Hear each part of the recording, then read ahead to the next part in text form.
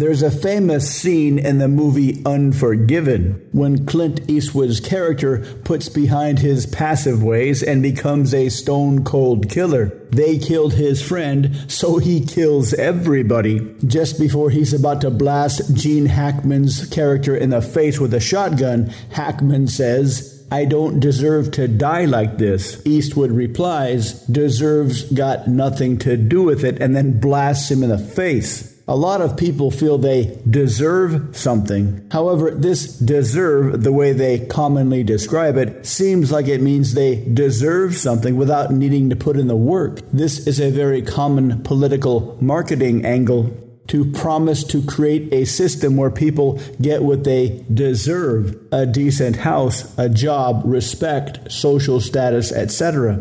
On the other hand, when we try to get more than we have, we often subconsciously restrict ourselves. We all have plenty of subconscious programs that deal with what we deserve and what we think we deserve. To avoid thinking in terms of false ideas propagated by political nonsense, the word is best combined with action. Some things you feel you deserve, so they are easy to get. If you believe you deserve a steak dinner, you go out and you buy a steak dinner. If you believe you deserve a week off from work, you talk to the boss, use your vacation time, and take a week off from work. But many times we want things, but we don't think we deserve those things. But getting a gorgeous relationship partner really is a mechanical process. Just like buying a steak dinner is a mechanical process. Sure, getting a gorgeous partner is a lot more complex and involved, but it's still pretty mechanical. Practice your social skills. Talk to as many people as you can. And plenty of those people you'll click with. And plenty of those people will like you as much as you like them. And from within those people, choose the best one and you're good to go. But if deep down you don't believe you deserve that simple process will seem terrifying.